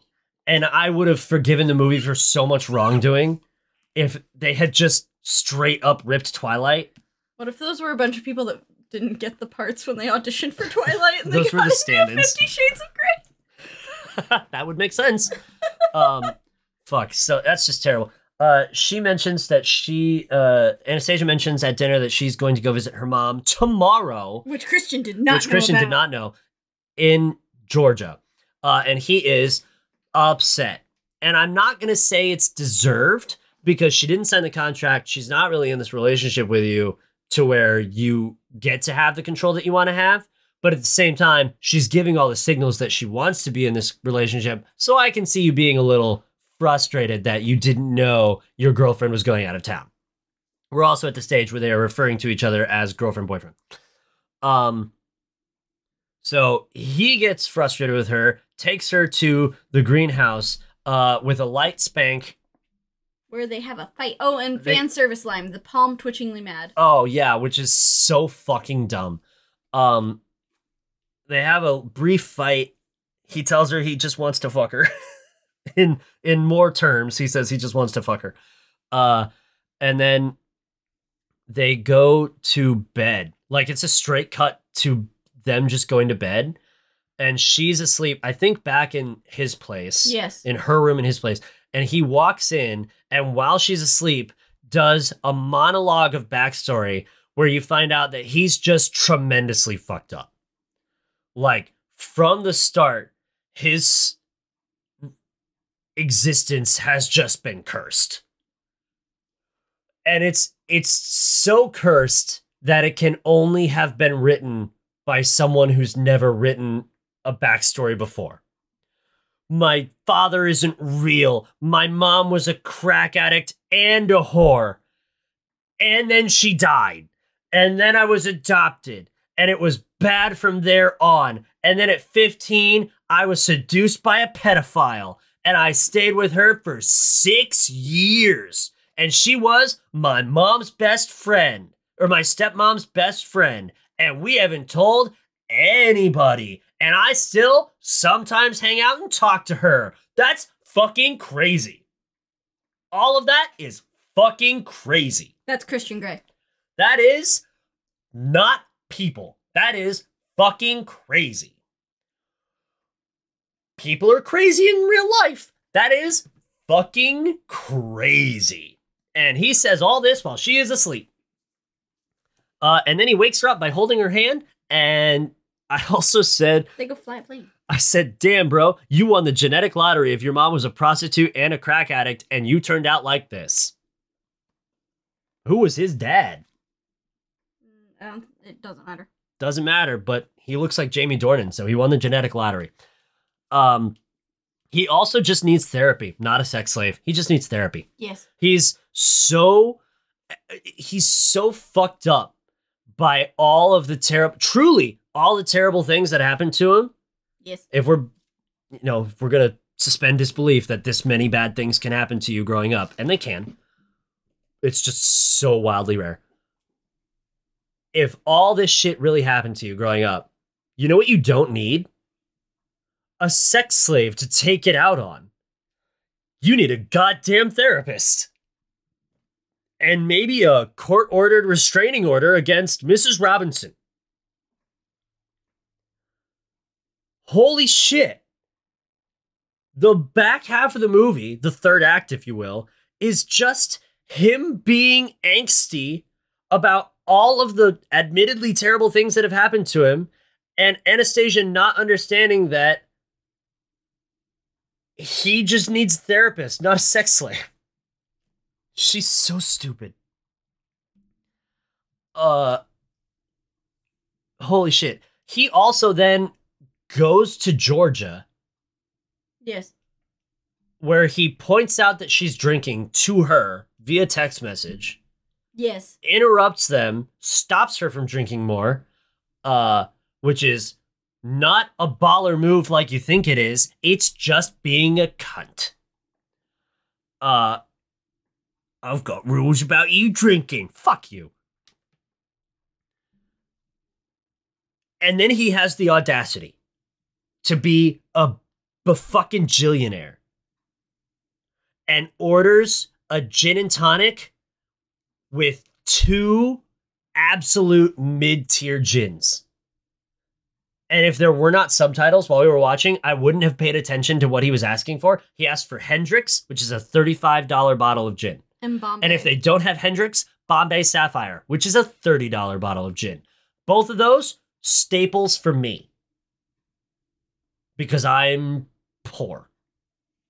This dude is a fucking jillionaire. And if you have that much money, you should not be drinking $30 gin. Holy shit, I know they have better gin at that bar. I know it. That was so upsetting to me as a gin guy. What if he likes it? Fuck off. No. His tastes are so fucking lavish through the whole movie to go to a bar and maybe a guilty pleasure. Fuck, I don't know. It could be a human part of him, but he's a lizard man. It's fucking terrible.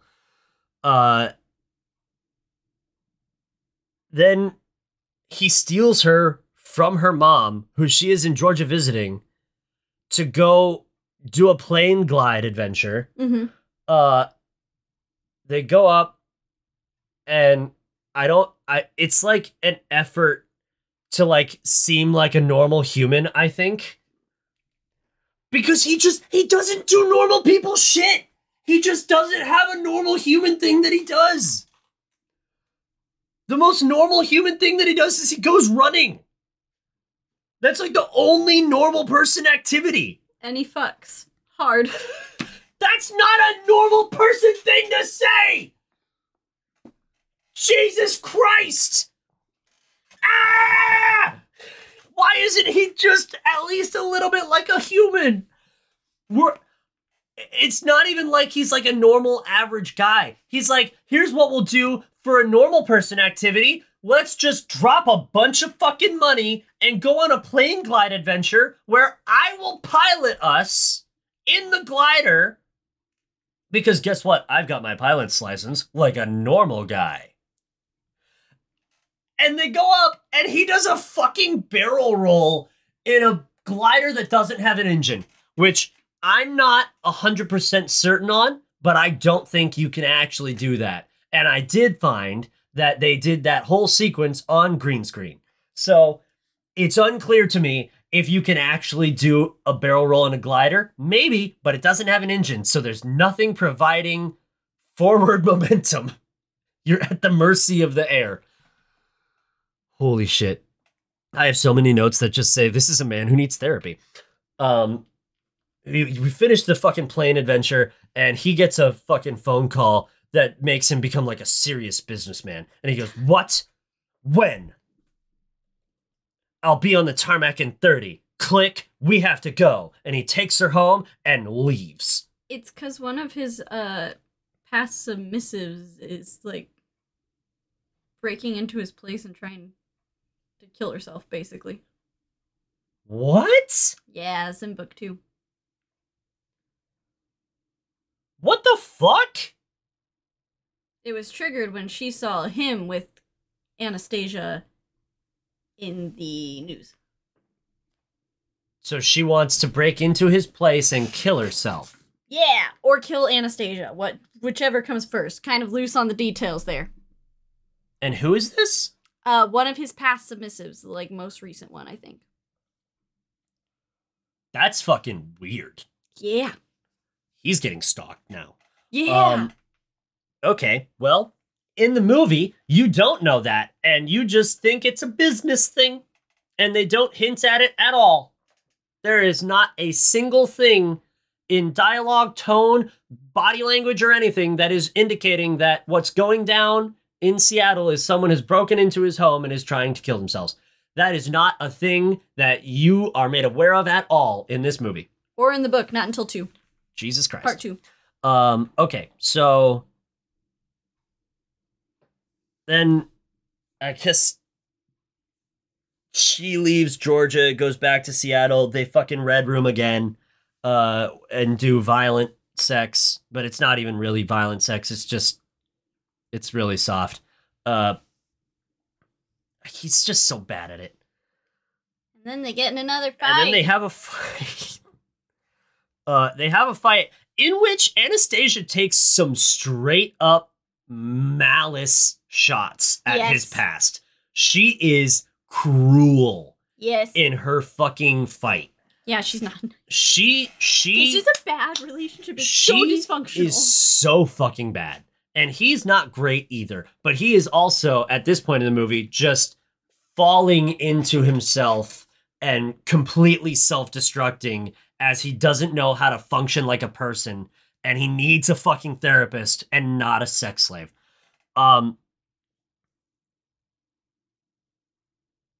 So then, what she wants is to find out what the worst he will ever do to her is. And she says, show me. This is very important. Verbally. She says, show me how bad it can get so I can understand. She says this to him in person, in his apartment. And he says, okay. And so they go to the red room. And he fucking bends her over a fucking table. Gets a totally normal belt, like a leather belt. There are paddles on the wall. He has so many fucking instruments he could use, and he takes a normal, like, hold your trousers up belt off the wall. And he says, he goes, I'm going to hit you 6 times. Randomly, 6 times. 6 times. Count with me. And he, for the first time, puts an ounce of exertion into giving her, it's not really a spanking, we'll call it a lashing, with the belt. He winds up on her. He winds up, and he hits her in the ass 6 times. She starts crying. And she suddenly regrets every decision she's made to get to this point. Like, just totally regresses from the I could be okay with and some to any of this, and becomes totally, if you even look at me, I'm going to quit everything. Like, she has a complete fucking reversal of personality. Is totally like, don't even fucking touch me, and gives, it's classic mixed signals. She is all about this. Show me what the worst is so I can understand. He, in my opinion, shows almost what bad could be. She's not even tied down. She's not even restrained. She also doesn't use the safe word. She doesn't use the safe word. She doesn't stand up and walk out. She takes all 6 and then has a complete meltdown about how bad it was. And personally... And like, don't fucking touch me. Don't you ever touch me again. I think that's the most insane thing that happens in the whole movie. And totally understandably, and maybe the most incredible bit of acting in the whole film, Jamie Dornan is standing there totally confused. Like, because he got out of it what he wanted to get out of it. Like, there was a lot of really good reaction acting from Jamie Dornan in this whole scene. He did a great job, like, releasing his pent-up aggression and frustration at everything that's been going on. And he gets out of it exactly what he is intended to get out of it. Maybe not as much as he wanted, but he's just showing her. And he goes to approach her afterwards, and she loses her shit. And he just goes... He doesn't, like... and it could very well be that because... in theory, all of the past 15 submissives have probably signed the contract and then eventually fucked off because they didn't want to do it anymore. Yes. Presumably. Yes. She has never signed the contract, and so she has never actually had a proper session of what this is supposed to be. Yes. So she's never had proper aftercare. So assuming he knows what he's doing and he goes to give her aftercare afterwards, she totally rejects it and is like, I'm leaving, and goes to her room in his apartment to have another breakdown. She doesn't even go home. She goes to her room in his place. Like, if you're gonna fucking lose it, at least go home to your house. You have a home where he will not be. Maybe. I was like, maybe. There's no guarantees. He just sometimes shows up in places like Edward Cullen. And he doesn't even have the excuse of being a vampire and like shit. He's just there. He just shows up. It's fucking weird.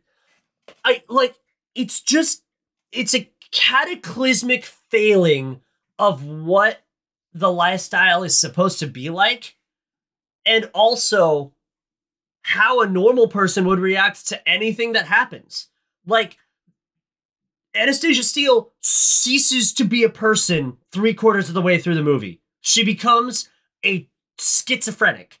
Like, she has a total switch and collapse of any semblance of a human character that she had been, and becomes a neutral, like, confusing dialogue bot. And it's not even fucking good dialogue to boot. It's just so bad. It's not like they had a lot of places to go from the start in terms of character growth or character arcs. But at least Christian has one. Anastasia's character arc is to be as confusing as possible the whole time. And he ends the movie confused and hurt. And she ends the movie angry for getting what she asked. And there's just not a lot more to say, because after he tries to approach her and patch it up again, she says, fuck you, fuck off. And in the morning, she leaves. And he tries to catch her and tries to convince her once again to stay. And she says, fuck you, and walks into the elevator. Now, interesting thing. I want to get your opinion on this, because the way the director wanted to do the ending scene would have been a bit of a change to the script. But the director wanted, when he's approaching her and she stops him before she gets on the elevator to leave, the director wanted her to stop him by saying red, which would have been the safe word. It would have stopped him. And E.L. James wanted it to be a faithful adaptation. So instead, she just yells at him a bunch. And personally, I think the director had the correct artistic decision. And it would have been better if she had said red to stop him. I think that would have been better. That would have been a better ending to the movie, is if she once again leaned into the fucking crazy and used the word from his world to stop him and then fucked off. That would have been incredible. And I did say at the end, I said, if she leaves and they never speak to each other again, I'll forgive the movie all of its sins. But no. I like both of the proposed movie endings more than the ending in the book. That's what I'll say about that. I just reread it. So we do not have time to do the quotes, unfortunately. Yes, we do. Okay. All right, fuck it. I don't want to read some of these out loud. That's why I'm doing it. Okay, good. Now, I have to give my rating. This movie gets... I gave it a 3.5 out of 10 when we finished it, but the more I've talked about it, the more it's like, no, this is a 2, if not a 1.8. The actors tried so hard to do acting the whole time. And you can see it when Jamie Dornan's a good actor. Yes. Dakota Johnson's a good actor. Yes. They do good acting, but it's always in subtle shit. It's never in dialogue. It's never in lines. It's always in some little shit, in the way that they're moving, the way that they're interacting with objects. That's where the good acting happens, okay? That's the redeemable part of the movie. That's the 1.8 to 2, okay? The director should not have directed this movie.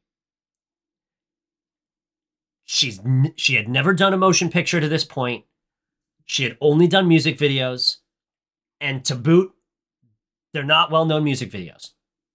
I'm not saying she's bad at her job. I'm saying I don't think this is a source material that you can trust with an amateur director. I think they get a new director for part 2. Well, yeah, she's on her IMDb. She's not listed as the director of the second one. The author should have kept this shit to fucking fan fiction. This shit should have never been rewritten for a fucking movie. It's fucking atrocious. But you know what? At least Jamie Dornan and Dakota Johnson are hot. Let's hear some excerpts and get the fuck out of here. These are the 50 lines from 50 is really what this is. Okay. Oh my god. See, now you know why I didn't want to read some of these out loud. Oh my god. Yeah.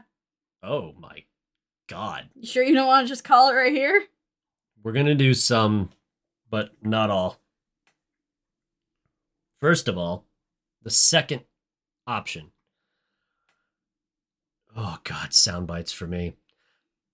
Desire pools dark and deadly in my groin. Fuck, that's bad. That's bad. Don't you like the butt drawer? What's some other really madness ones? There's a lot about an inner goddess that we never mention. Fucking suppose he returns with a cane or some weird kinky implement. Jesus Christ. Feel it, baby. There it is. He's my very own Christian Grey popsicle. I don't... In what world is it sensible to refer to a penis as a popsicle? A classically warm body part should in no way be referred to as a cold, tasty treat. That night, I dream of dark places, bleak white cold floors, and gray eyes. First of all, his eyes in this movie are fucking black. They are not gray. His voice is warm and husky, like dark melted chocolate fudge caramel. Or something. God, it's so bad! Fuck! I must be the color of the Communist Manifesto. Jesus Christ. Written by a maniac. E.L. James, a horny motherfucker. But holy shit, stop writing. Just stop it. Never again. Why is it written like that? Grabbing it quickly, I squirt toothpaste on it and brush my teeth in double quick time. I feel so naughty, it's such a thrill. What? What the? Everyone read this and said it was good? Yo! That's not... Holy shit! I should have just read the book and done a book review. What the fuck is that? The inner monologue is more insane than everything I watched. I don't make love, I fuck. Hard. Get real! Fucking hell. Oh yeah, there's the... Why are we looking at a playroom? I am mystified. You want to play on your Xbox? Like you play on your Xbox. That you can't refer to your sex dungeon as a playroom. Although all he does in there is limp wrist around. So, all play, I guess. Jesus Christ. I like your... kinky fuckery, I whisper. That's it. We're done. All over. No more. Wait, no! Christian, you are the state lottery, the cure for cancer, and the 3 wishes from Aladdin's lamp all rolled into one. End it all. I'm done.